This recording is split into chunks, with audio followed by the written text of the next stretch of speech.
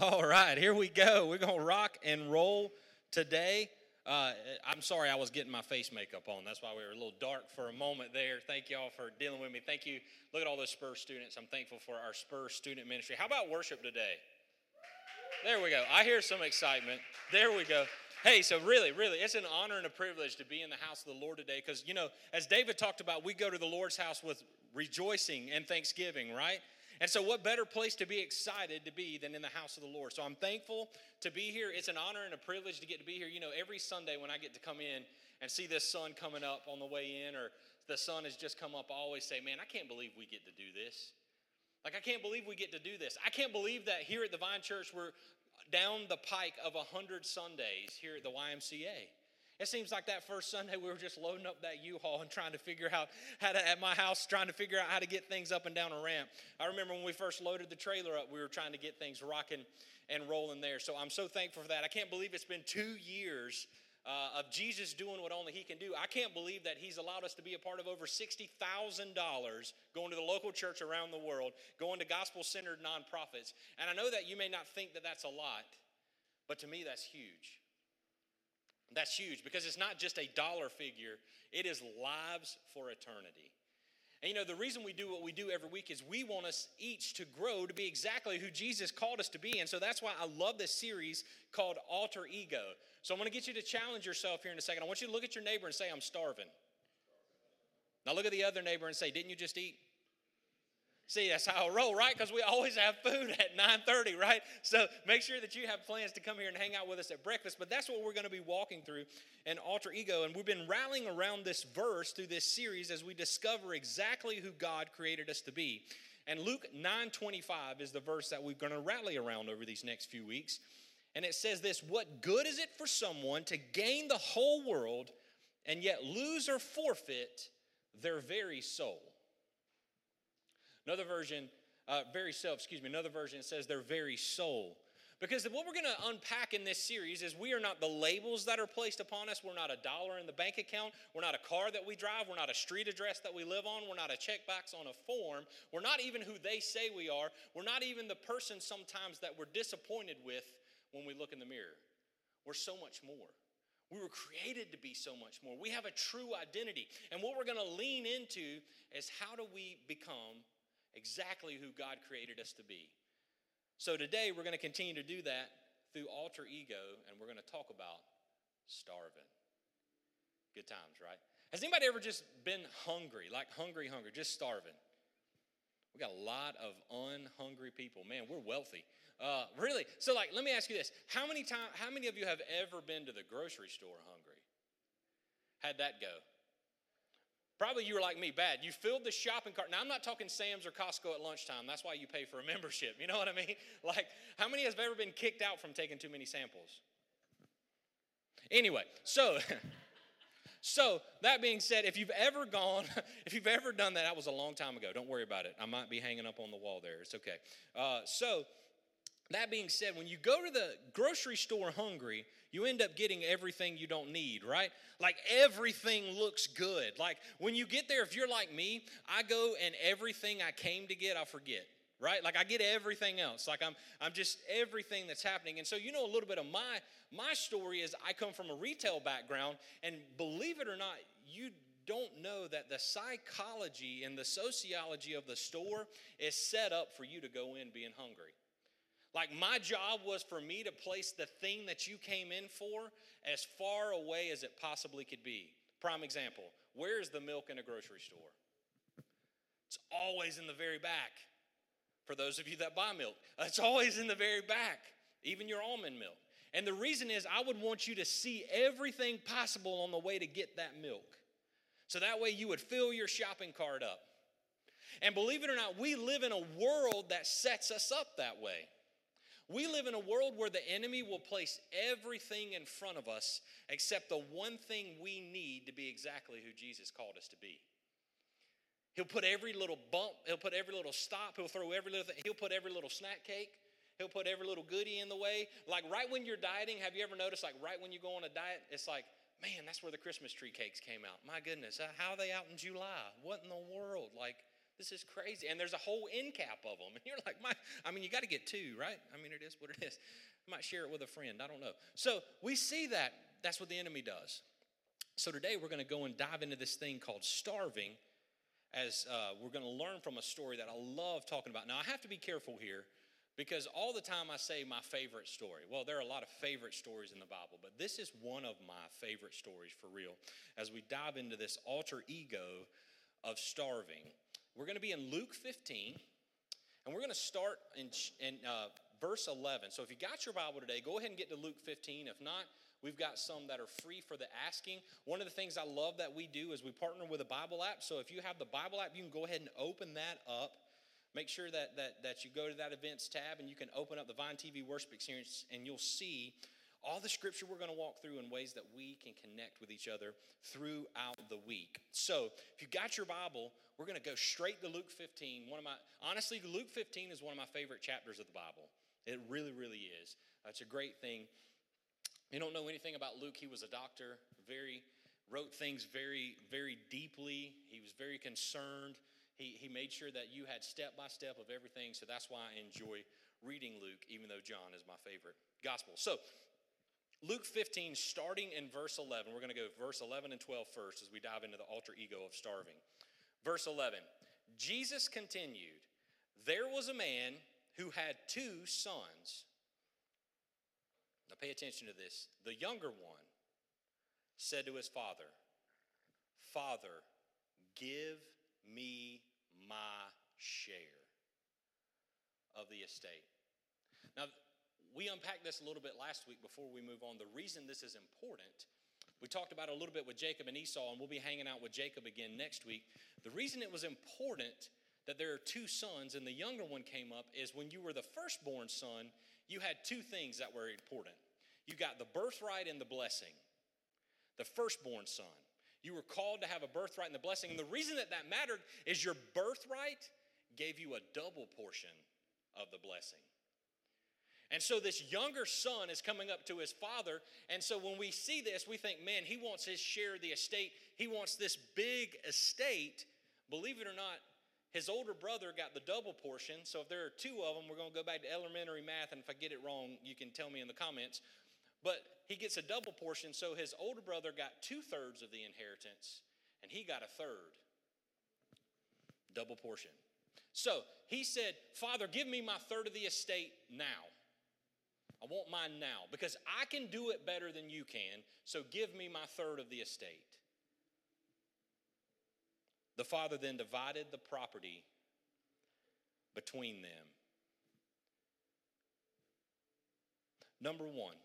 Don't mistake growth for maturity. As we dive into this alter ego of starving, we can't mistake growth for maturity. Because this young man, I would assume he was an older man. I don't know. We learned a little bit last week about Jacob and Esau and how old they were when they were fighting and how old he was when he stole the birthright of his brother in his 70s. I would imagine this is a young man, and he's going to his dad. And the thing that I want you and I to know is that in Christ, did you know we have an inheritance? Did you know that we have a part of an estate in Christ? Yet so many times we'll trade that part of the estate for something right now. Like, how many of us have ever prayed that? Jesus, I know you want me to do this, and I know you got something great in store for me, but right now I'm just not feeling it, so I just need you to give me this right now. I know I can get caught in that. And the reason that happens is so many times we mistake growth for maturity. And here's the thing about your inheritance in Christ. Nothing can take that away. If you've received Christ as your Lord and Savior, you only can give it away. And the enemy will do everything he can to make you give that inheritance away. As we're about to learn through this prodigal son how he gave it away. He took his inheritance, what was supposed to be his, and he gave it away. But so many times in our life, we mistake this growth for maturity. How many of us remember that? If you were like me, I loved playing basketball at lunch, okay, and the tennis courts. That was one of my favorite things in middle school. But do you remember that kid in middle school who just hit their growth spurt first? Does anybody remember that? Especially if you're a boy. I remember 6th grade. I remember I would play basketball in 6th grade, and a couple of the guys hit their growth spurt before me, so they would just dominate basketball. And then I caught up with him in like 7th grade. And I'm not great at basketball, don't even make a think. But I'll be able to play some basketball from time to time. But it made me think so many times that continues on in life because we think that somebody who grows is somebody who's mature. Let me say it this way. That person who got the degree and you didn't, we think they're mature because they paid for an expensive piece of paper, right?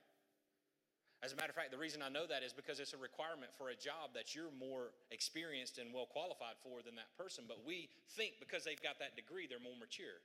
That person who got the promotion over you, we think that they're more mature even though they've grown. That person who won the lottery, that person who got those things before you, we think, well, they've grown before us, so they must be mature. As a matter of fact, in our life, what will happen is we mistake even age with maturity, don't we?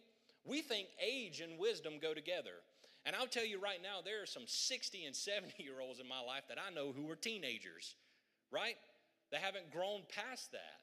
And that's okay. We learn through the good work about how we grow in maturity, but the thing I want you to know is don't mistake growth for maturity, because sometimes when we're starving, what's in the package looks better in the store than when we get home. You know what I'm saying? And all that we're left with is regret, because maybe we just get stuck thinking, well, this person looks like they've grown, this person talks like they've grown, but they're not really mature enough to understand it. You see, the father understood that in that moment when the young son came to him. And he said, I know you're not mature enough, but I would rather give up a third of all I have to let you learn this lesson than to fight with you because you won't understand. So many times in our life, that's where we can get there. I see it time and time again, and even in real estate. There are people that just make like literally hundreds of thousands of dollars in real estate. And they're just as broke as they were when they worked a front cashier job as a teenager at 16 because they can't manage money. Some people that way in relationships. We think sometimes just because someone's married, they can give the best married advice, don't we? But sometimes that's not the case. Sometimes we think that someone who has the most kids can give the best advice. Now, hear me out. I'm not dashing that. I'm trying to tell you. I've even heard it said to me as a pastor that, and I'm not bashing that. I'm going to tell you what I love at the Vine is we have experienced people who have been married a while. We have people who have been in terrible marriages and can walk with people who have walking out of that. We have people who have had kids. We have people who are longing to have kids. What I'm trying to tell you is just because someone has the title or has the position doesn't mean that they have the authority, doesn't mean that they have the maturity. Because if you come to me, I can help you in your marriage counseling, because I'm just going to tell you this. How's your walk with Jesus? You want to know how to fix your marriage? Both of you pursue Jesus together, and you'll meet in the middle. There's no question about it. Now, I can get you with married folks who can help you in that season, and that's what I prefer to do. But I'm going to start you there. If you're dealing with a rebellious child, I'm going to ask you how your walk is with Jesus. Because they're going to figure it out on their own. You just have to be Jesus to them at every opportunity you can so that they can see him in a new way. You can't save your child. Only Jesus can. But so many times in our life, the reason I'm getting that and I keep hammering it is I think in the world we live in, we mistake growth for maturity. Prime example, professional sports. How many of these guys are dead broke after making hundreds of millions of dollars over 10 years of their life, and you're like, they're 35 years old and dead broke, and they've made $300 million. How many of us would like to have $300 million and say, hey, man, just give me $1 million of that and let me see what I could do? It's because they're not mature enough. Their character couldn't sustain the position of authority that they were given. So when you're walking through this starving mindset, I want you to make sure that you be careful who you listen to. Because when you're starving, everything smells good, don't it? Everything sounds good. Don't mistake someone just because they're older than you, just because they seem like they're where you're supposed to be, that they're mature enough for it. The first person you should always seek for advice is through prayer of Jesus. Just ask the Holy Spirit to reveal to you what he would have you do. So number one, in this alter ego of starving, when you want to break through that, we can't mistake growth for maturity. So let's go on. Verse 13 says it this way. Not long after that, the younger son got together all he had Now, if you got that, I want you to circle that. I want you to highlight that. I want you to think about that. You know, there are times in my life when I would say, God, if I just had one more thing. And this is what he reminded me of as I was preparing this week. You remember when all you had fit under your bed? When you were a kid, or all you had fit in the trunk? Hey, maybe you went off to college, or the first time you moved out, you remember when it all fit in your car? And maybe the mattress was in a truck somewhere, like in the back of a truck somewhere. And I got to looking around at all that Jesus has blessed me with, and I'm like, man, it's going to take more than one U-Haul for all the things that he's blessed me with to get what I need moved when I move. I wonder if that's where the son was, and he forgets he got together all he had. Not all that was given to him, not all the potential he had, not all the potential that was in front of him, not exactly who he was created to be. He got together all he had. So if you're struggling with God saying, I just need this one thing in my life, look at all you got. Look at all he's given you. Look at how far he's brought you. Because this young man did exactly, I love how Jesus tells this story and how Luke does it. Jesus said all he had, so it tells you he's going somewhere with it. That's what's really cool to me. But he got together all he had, and he sets off for a distant country outside of the Father's presence. That's what we like to do, don't we? As a matter of fact, that's the world we live in, isn't it? I don't like what you said about me, so I'm going to take my ball and I'm going to go play in a different sandbox. I'm going to go somewhere else. We treat our Lord and Savior that way more than we want to admit. I will tell you I do that from time. Fine, I'll take my ball and go home. I won't pray. Who misses out from that? Me. I miss out on that when I don't pray. You know, sometimes that relationship that's real difficult and you have to fight to stay in. Maybe we aren't supposed to be taking our ball and going home to a distant country. Maybe we should just be seeking the Father and saying, what is your will for me in this? Doesn't mean that we have to have a connection with that person. It just means we have to be who he created us to be to go forward. So we see that this young man sets off for a distant country and does what we tell all of our kids. He squanders it. He squanders his wealth in wild living. That's what I love about Luke right here. He didn't just squander his wealth on rent and groceries. He didn't just squander his wealth on necessities. He didn't just squander his wealth on stewarding something well or making a bad investment and the stock market crashed. He spent it on himself. Now remember that shopping cart I talked about earlier? How does that grocery bill look when you go to the grocery store hungry? It's usually ginormous, isn't it? It's usually ridiculously high. Like you blow the budget out of the water when you do that. But what happens oftentimes when we walk away from the presence of the Father is what the prodigal son experiences.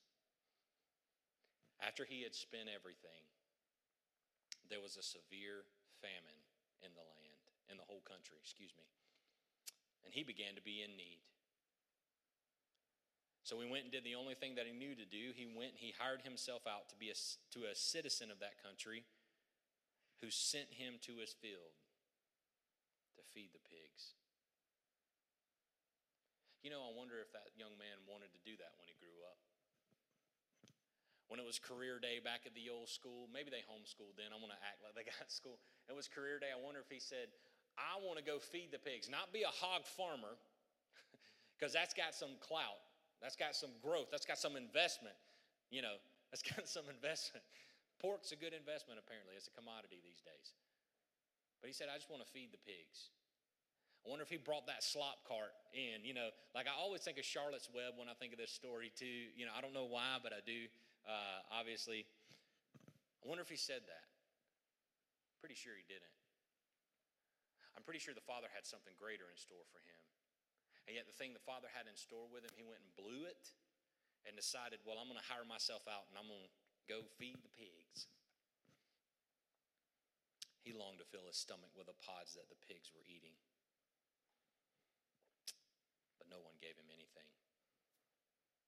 If you're struggling with this starving mindset, this starving attitude, the second thing I want you to understand today is starving appetites become empty pods. Our starving appetites become empty pods. You see, I wonder as that young man was trying to long for those pods from those pigs, if he realized I traded I traded my inheritance for this. I traded all that I was made to be for this? For this? Like for this, to smell like pigs. Has anybody ever been to a pig farm here? It smells wonderful, doesn't it? No, it smells terrible, doesn't it? And then you go see what they eat, and you're looking like, think about that. Nobody's going to eat hot dogs today because I said that, right? But for real, like you go there and it smells terrible. Well, the reason I want to tell you that these starving appetites become empty pods is I love how Luke weaves this into this story because it's so important. You see, the pods back then are actually beans. Now, has anybody ever picked beans? You know, you pick lima beans, you pick any kind of beans. I remember growing up, my papa had a farm, a small garden. I say a farm, but a small garden. I remember picking beans and okra, and he had corn. Just remember the pricklies from the okra. He had some watermelons. I just remember those things growing up. And so I think about this. So it was a bean. And what does a bean look like? Beans usually in a pod, it's usually shaped like a horn, right? We see because it was shaped like a horn in this time, those pods weren't even given to the animals unless it was the worst of famines possible. And these pods are actually from a certain tree, and that tree is called a carob tree. And these bean-shaped horns, when they came out, the Jews would call them the food of the beast. Because the beast ate them, right? Like the swine ate it, right? But think about this for a minute. That's why I love how Jesus tells these stories and how I love how Luke has this here. So at this moment in time, the prodigal son, even the thing that the beast gives will never satisfy him enough. Satan, the beast, the deceiver, everything that he lured him in with is now at a moment that's not enough. He longed to fill his stomach with it, but he didn't. Not even that is enough. And what I want to tell you right now is if you've got a starving appetite, you're probably going to make some bad decisions. So as a Christian, beware how hungry you are when you walk around. Because if you walk around starving all the time, the things that aren't supposed to get your attention get your attention. David will tell you that. David was a man after God's own heart, yet this woman was bathing on a roof that he just happened to be staring at because he had a starving appetite. He was supposed to be a man of war, and instead of doing what God called him to do, he stood out on that roof and he looked up at that woman and ended up killing her husband after he got her pregnant. Isn't that great? That's a way to go. You can see all throughout when these starving appetites happen, that's where this young man was, is he had a starving appetite. He wanted to see the world, wanted to do it all on his own, and yet all of a sudden, here he is. Everything is dashed. I wonder how many friends he had when he had all that estate. That money was rolling in, man, he had friends, they spent it with him real good, but now all of a sudden he needs help, and he's got nobody. You see, as Christians, when we walk around hungry, we'll make ourselves settle for something that's not God's best for us. The reason this matters is this, if you walk around hungry. Did you know that you can go 3 weeks without food? 3 full weeks. How many of us have ever gone 3 full weeks without food? We're blessed. Guys, we're so blessed. How many of us have a cupboard that we go in or a pantry where we pick what we're about to eat for lunch, breakfast, and dinner? I know some of us have been in places in the world where they go kill it, and it don't matter. It's whatever's provided. Yet your body can go 3 weeks without eating and still be okay before it gets to a level that it starts shutting down. You know how long you can go without water? 3 days. You know, there's somebody who used to walk this earth that said he was the bread of life and the living water. And that 3 days matters because, you know, after 3 days he rose from the grave. And as a Christian, we have to take hold of the living water and drink it all the time and eat from the bread of life every day as we experience Jesus every day. Yet as a Christian, when we walk around hungry, we tell the world that the world will give us something that'll satisfy it. And so as we walk around and we're fighting this alter ego, I just want you to know, don't walk around too hungry. Now, I don't get paid for this sponsorship, but there's a great candy bar that has that says you are not you when you're hungry, right? You get crazy. You know, you want to know, if you will, when you go out to lunch today, that sweet person from Sunday school, even though we don't have Sunday school, you know that class. You know, we ain't joking. They just get real mad, and then they say, honey, my sugar was low. I'm sorry I was mean, right? Right? They just break that poor waitress over the coals and then just talked about Jesus in the next breath and invited them to church and couldn't figure out why. You know why people don't come to church? Because we as Christians walk around starving all the time. And Jesus didn't create us to be starving. Because when you're starving, you look for the quick fix. That's what happened with the prodigal son. He looked for the quick fix. This world will always give you the quick fix. I need milk, but man, there's sodas and snack cakes, all of these things. That'll fill me. Ooh, limited edition. Yes, only once a year, right? And we'll fill it. The world does the same thing. That's why folks struggle with addiction. They go for the quick fix, and what ends up happening for one who is addicted? Eventually, there's nothing that can satisfy, and you get to a place where nothing that can satisfy you will satisfy you. When we're starving as Christians, that's what we'll do.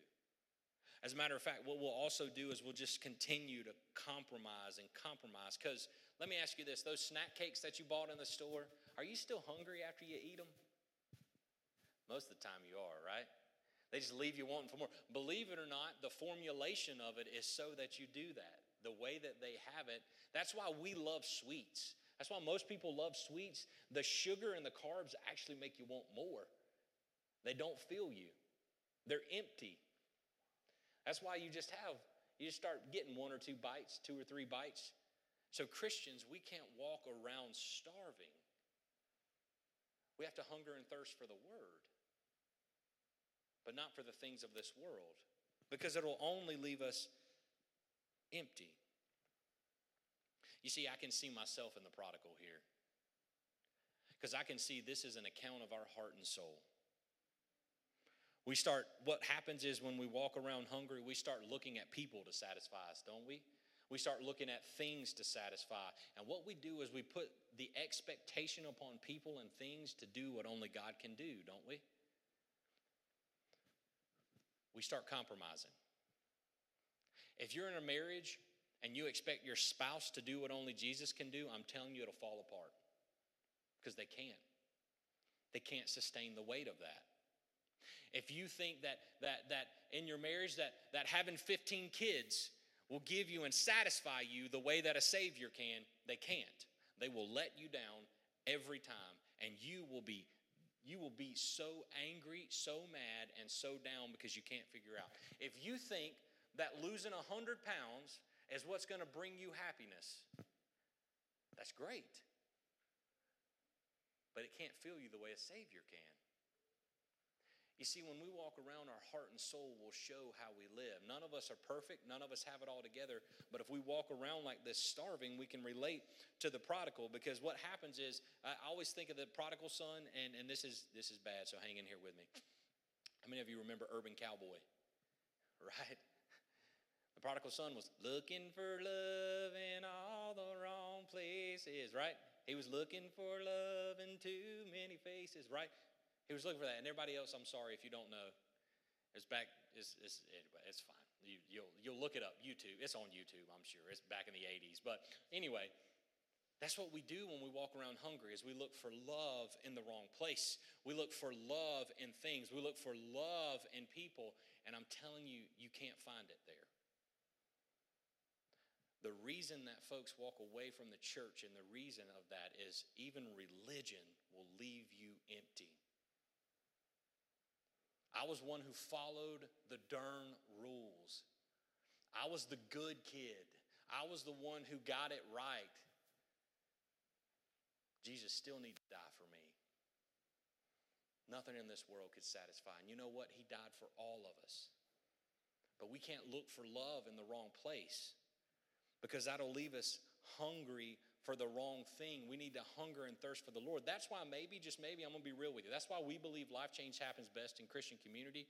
We know that nourishment isn't just on Sunday and Thursday. If you were to come here on Sunday and never pick up your Bible the rest of the week, you're probably hungry on Tuesday, aren't you? Especially if you got a relationship with Jesus. You're hungry for the Word. You're hungry to experience more.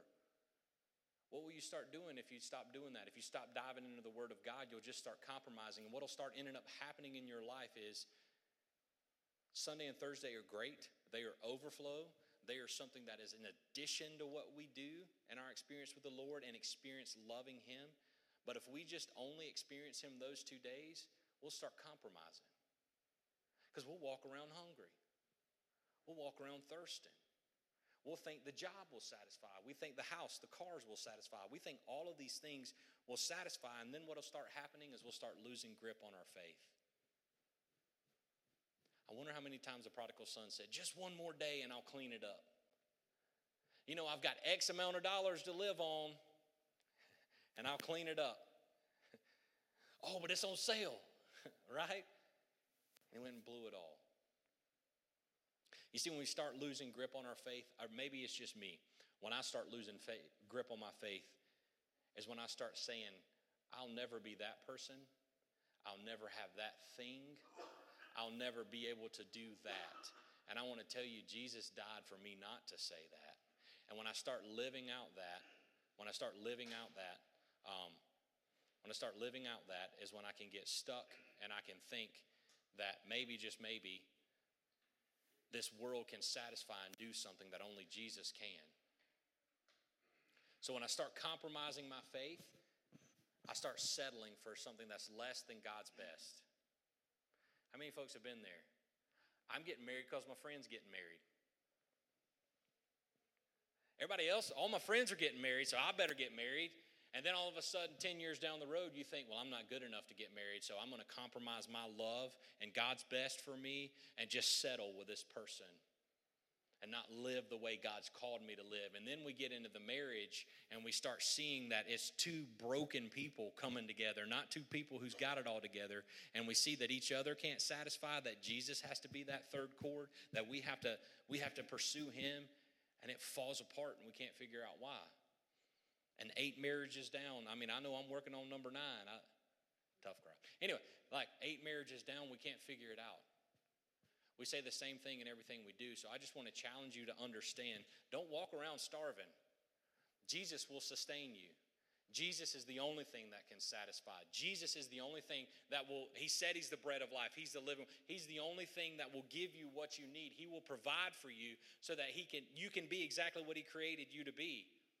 But don't get ahead of Him either. Because when you get ahead of Him is when you're like the prodigal. And you say, Jesus, you've called me to this big thing. I want it now. How many have been stuck with that? That's me. And I know He laughs. I know He laughs at me. I know He does. Not in a bad way. He was just like, son, you're not ready. You're not ready. But I am. Put me in, coach. I'm ready to play, right? No, son, you're not. You got to grow. You can't walk around starving like this. So how does this story go on? Verse 17.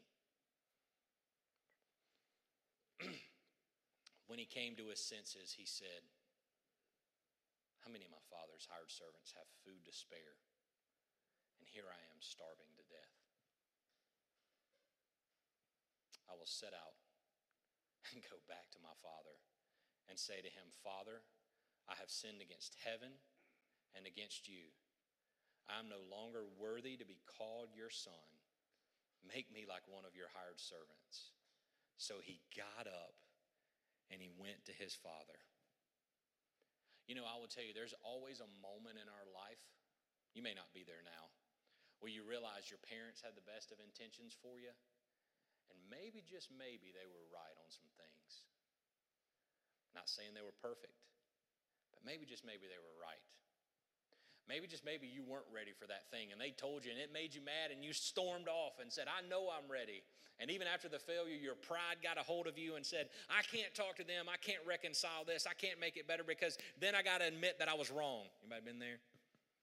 Stuck there? Okay, we got a lot of angels in here. Praise God. Glad Jesus is in the room. So, I know I've been there, and I will tell you, if you haven't been at that moment with your parents, I'm going to tell you they're not perfect.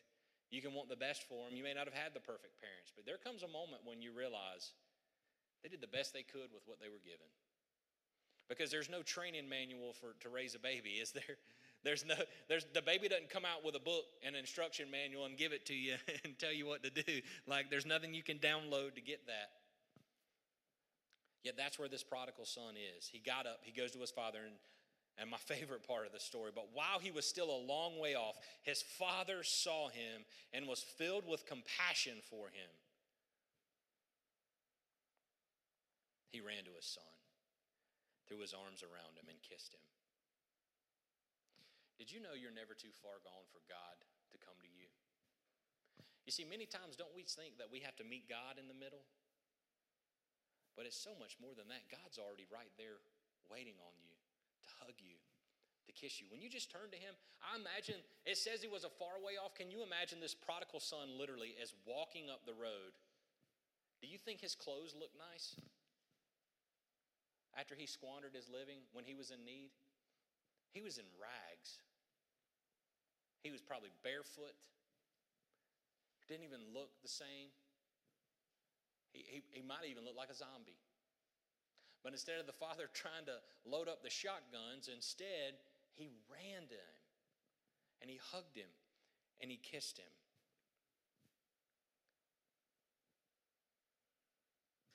The son said to him, "Father, I have sinned against heaven and against you. I'm no longer worthy to be called your son." But the father said to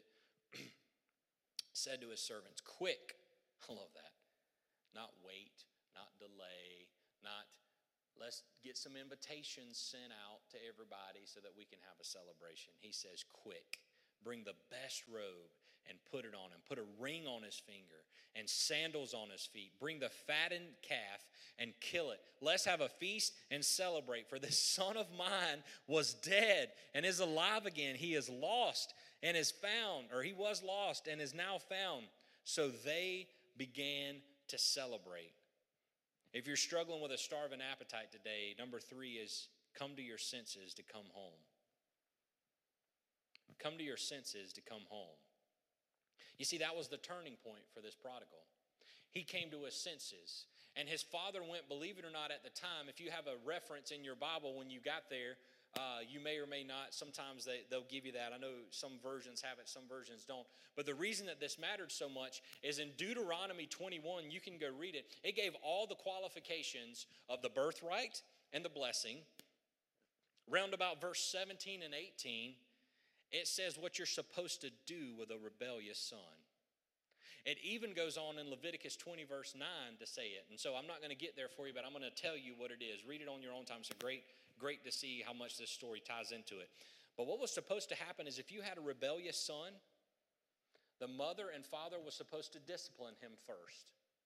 Then if he chose not to be disciplined, but instead continued to rebel, the mother and father was supposed to bring the son to the town elders, and they were to bring him outside the city gate, and they were to stone him.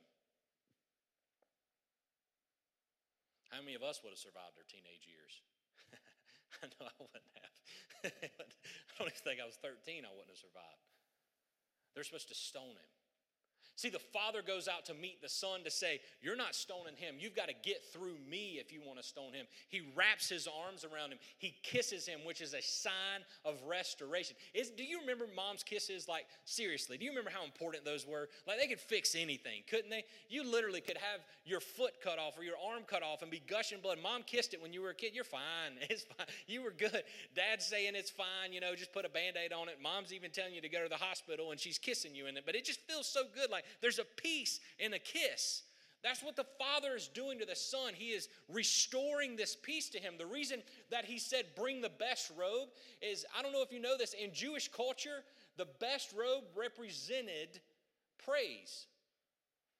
It represented praise. In Jewish culture, it was called a garment of praise. That's why when we grew up in church, the choir wore robes. Not so that they could have fans and get hot or hide their Sunday best. They wore robes because it was meant to be a garment of praise. So this young son who has tattered clothes, who's literally naked, now all of a sudden the father says, put the best robe on him because we got something to celebrate. Then he says, put a ring on his hand. More than likely that ring went on the right hand, which is the sign of authority. The father is telling the son, because you have come back to me, you now have the authority to step in to be what you were created to be. So put a ring on it.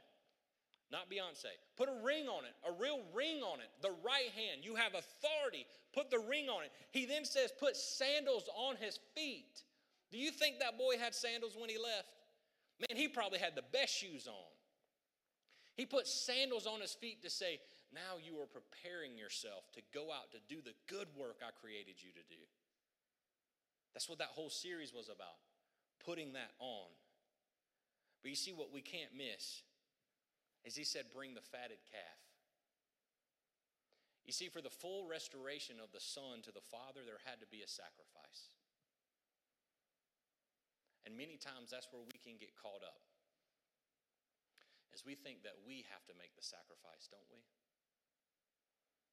We think that we have to have it all together to get to the Father. We think that we have to clean ourselves up. We think that we have to provide the sacrifice, but see, that's not how this works. That's not how our Creator works. That's not how our Father works. He loves us enough that he prepared a sacrifice for us so that there could be celebration and restoration, because all of us are born just like the prodigal in a distant country. It goes back to the garden where we started in rebellion. We thought that we had a better plan than God did. So what ended up happening is Adam and Eve in their sin had us born in rebellion. And because of that, we're distant from the Father. As a matter of fact, so distant that there had to be a sacrifice that had to be made for us to be restored to the Father. And he loved us enough that he sent his Son to fulfill that Deuteronomy 21 law I told you to read, to live the perfect life, do all the right things, and not only do all the right things, show us how we can live, but then he sacrificed himself for our sins by dying on the cross. He paid for it. Paid for it. But you see, he still wasn't done. He loved us enough that he didn't stay dead. He gave us the authority of the Holy Spirit, the same power that raised him from the dead. He left to us to walk in being who he created us to be. The thing is, all we have to do is accept, confess, repent. We just have to receive this sacrifice that has been made. And so maybe you're a Christian and this is reminding you of the sacrifice that Jesus has made. You know, the thing that resonated with me the most in this story was remembering that the prodigal son got together all he had. And I looked at all I've been able to be blessed to be a part of, and I said, man, I'm a blessed man. If I got together all I had, it'd take people backing it all up. Ain't God good?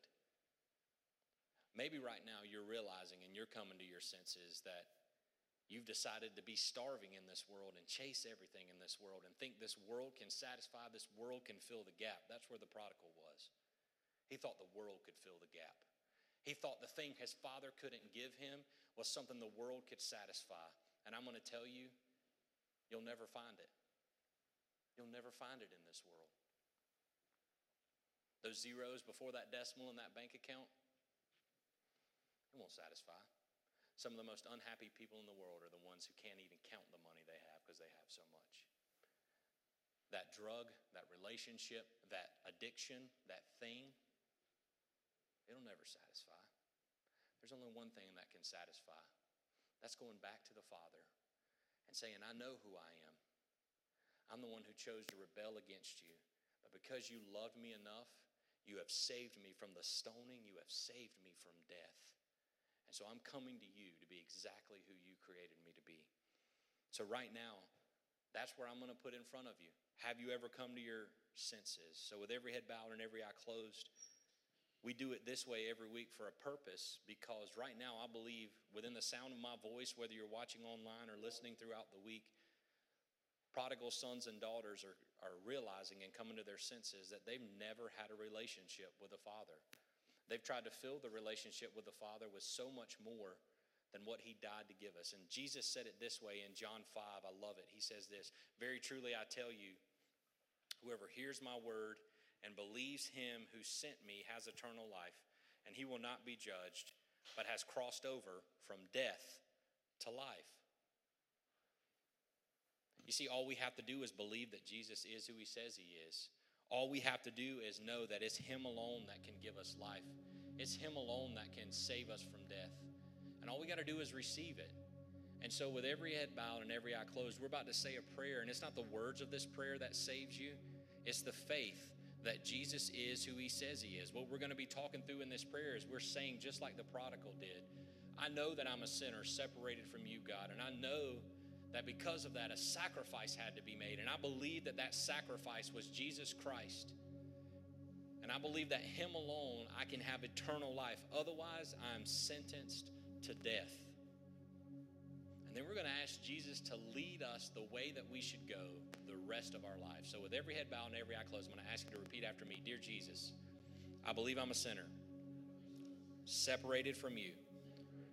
I believe you came, lived the life I couldn't live, died the death I deserved on the cross, but loved me enough not to stay dead, but rose again so that I may have life. Come take over my life. Teach me to follow you step by step the rest of my life the best way I know how. And right now, I'm just going to ask if for the first time you can say that you have ever given your life to the Lord. You have come to your senses today, and you are going to be welcomed home because you've received Jesus as your Lord and Savior. I'm going to count to 3, and I'm going to ask you to respond. 1, 2, 3. If that's you, this is your moment. There's going to be a hand that's raised online. If you're listening on Facebook, you can comment. If you're listening throughout the week, you can shoot us an email at prayer@thevine.tv. You can shoot us a text message or a phone call at 864-580-6698, because I want to tell you there are people here that want to celebrate with you. There are angels in heaven that are celebrating. There are people that want to welcome you home. So I'm going to tell you, don't let this day pass without telling someone. If that's you today, I'm going to ask you to please respond.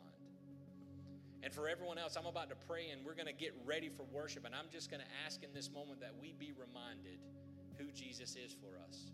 That we be reminded that we have a home to go to. That Jesus said, in my Father's house, there are many rooms. If it were not so, I would have told you that there is a place prepared for us.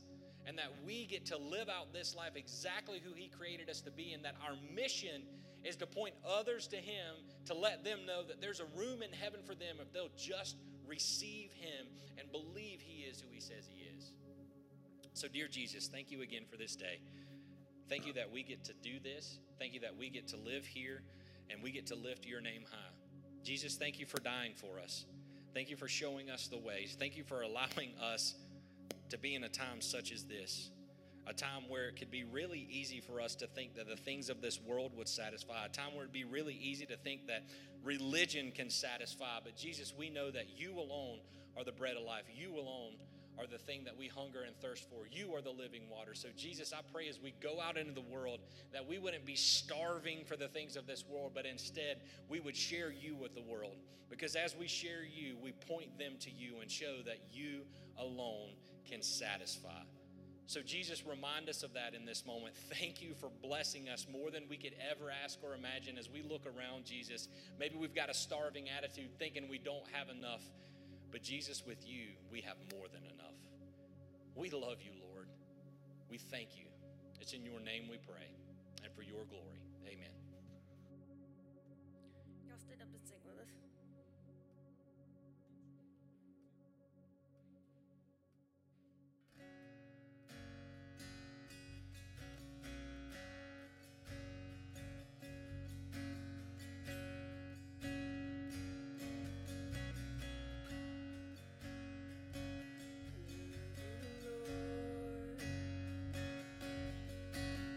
Mercy never fails me. Oh my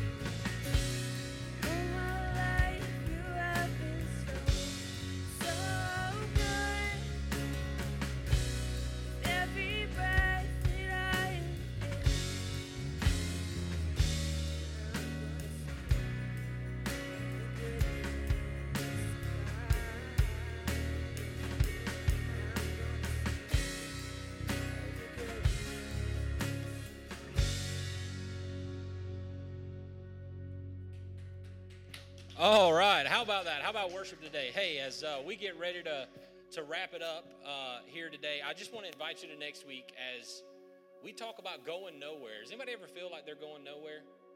I feel like a hamster on a treadmill, not a fast treadmill. Somebody else is probably running on it, but it's okay. So if you know somebody who is struggling or walking through that, please get them here next week. We would love, love, love to talk through them. And hey, I would be crazy to say that maybe today something talked to you. Maybe you realize you're starving for something you shouldn't be starving for. And you need to talk to somebody today. Reach out to us at prayer@thevine.tv or shoot us a text or email at 864-580-6698. So you know how we do it every week. Let's lock it up and pray. And I have someone special here that's going to pray with us. Zach is going to lead us in prayer here at the end. And I'm just so thankful for this generation of students that Jesus has blessed us with here at the Vine. And I'm so thankful to see him do what only he can do. So Zach is about to lead us in prayer. So y'all get ready. Y'all lock it up. Thank you, Lord, for this wonderful day we've had today and our worship that Tyler has brought with our message. And let us go forth in our week and use all the tools that he has provided us with to help and use your name to help us get along. Thank you for everything you've done for us and for all things that you may have go in your week. We pray for all of you. Thank you for having a part of this family that we could come here every Sunday and worship your name and have Tyler lead us in prayer.